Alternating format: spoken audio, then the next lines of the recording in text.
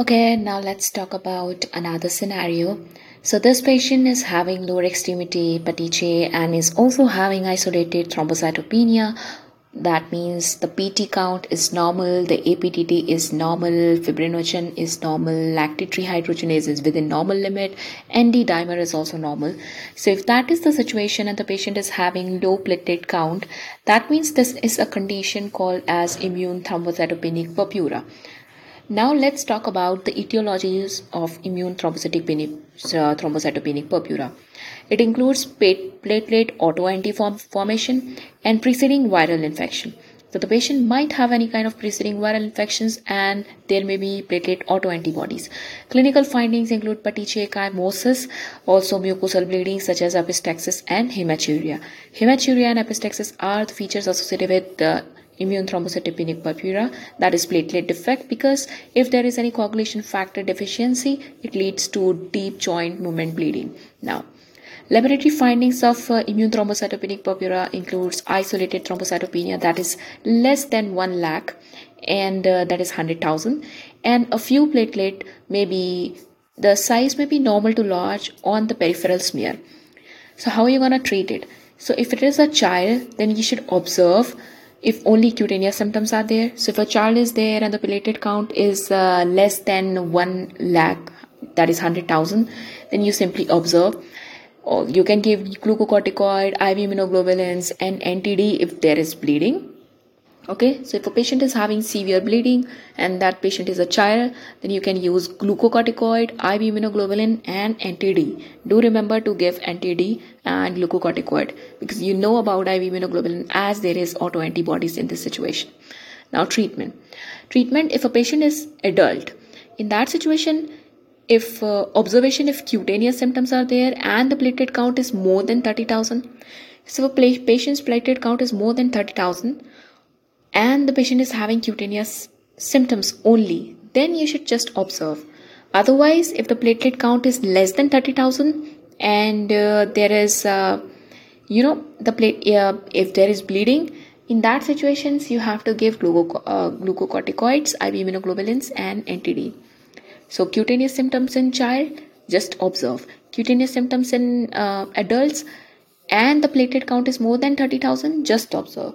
But if an adult patient is having platelet count of less than 30,000, then you have to give glucocorticoid, IV immunoglobulins and NTD. And if the patient is having bleeding and a patient is adult, then again you have to give the similar thing now. So presumptive diagnosis of the ITP can be made when a history, physical examination and complete blood cell count, differential count and peripheral blood smear shows isolated thrombocytopenia without any obvious case or without any obvious etiology. Now, ITP is due to the platelet dysfunctions by antiplatelet autoantibodies, which are most often directed against the membrane proteins such as GB2B3A. Circulating platelets are rapidly removed by the autoantibodies, limiting the role of platelet transfusion. So a person was giving platelet transfusion or was given platelet transfusions and let's suppose 5 unit platelet are given to that patient, but still the platelet count is less than 30,000 or it's only 10,000, then you should think about that there is antibodies which are killing this platelet this patient is receiving. Now there are other coagulative factors disorders also. Let's suppose this is a condition which is called as disseminated intravascular coagulation, which is a consumptive coagulopathy leading to both bleeding and thrombosis, usually associated with sepsis, trauma, malignancies, obstetric complication. So patient is coming to you with obstetric complication, or patient is having any sort of malignancy, or there is sepsis or trauma, you should think about DIC. DIC typically causes an elevated D dimer due to accelerated fibrinolysis. So because of DIC, there is elevated D dimer because there is excessive fibrinolysis, and there is prolonged PTT, there is prolonged APTT due to depletion of the coagulation factors, and there is low fibrinogen because it is consumed. The patient's D dimer was normal and APTT was normal, PT was normal, so this patient does not have DIC. There is another condition which is called as hypersplenism, whether from the portal hypertension or because of any other cause of splenomegaly. So if a patient is having splenomegaly, this patient also has the hypersplenism, and it can be because of any reason causing splenomegaly or maybe because of portal hypertension, which is associated with cirrhosis. and is characterized by excessive platelet sequestration in the spleen. Spleen is consuming a lot of platelets, and platelets are sequestered inside the spleen. The platelet count usually remains more than 30,000, and overall platelet mass and functions remains normal. Yeah, so in hypersplenism, platelet count does not go below 30,000. It is usually more than 30,000, and also the function is normal. So if you are giving platelets, then the patient will show some improvement. The platelet count will definitely improve, okay, with transfusion. Clinical bleeding does not occur in the patient of hypersplenism. Do remember, platelet count is not that low that it can cause bleeding, okay?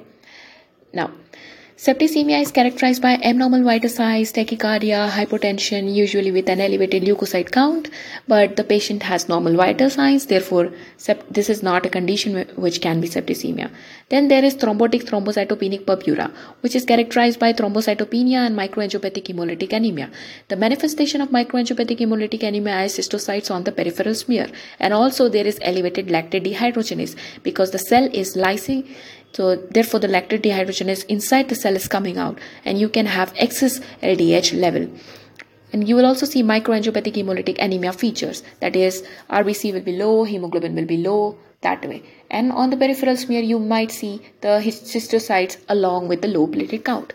Other features also includes renal failure, fever and neurologic abnormalities, because in HUS and TTP there is renal involvement and neurologic involvement. So overall, the things which you should remember from this scenario is that immune thrombocytopenic purpura is characterized by normal coagulation factors and isolated thrombocytopenia without any obvious etiology. It is due to antiplatelet autoantibodies that remove circulating platelets.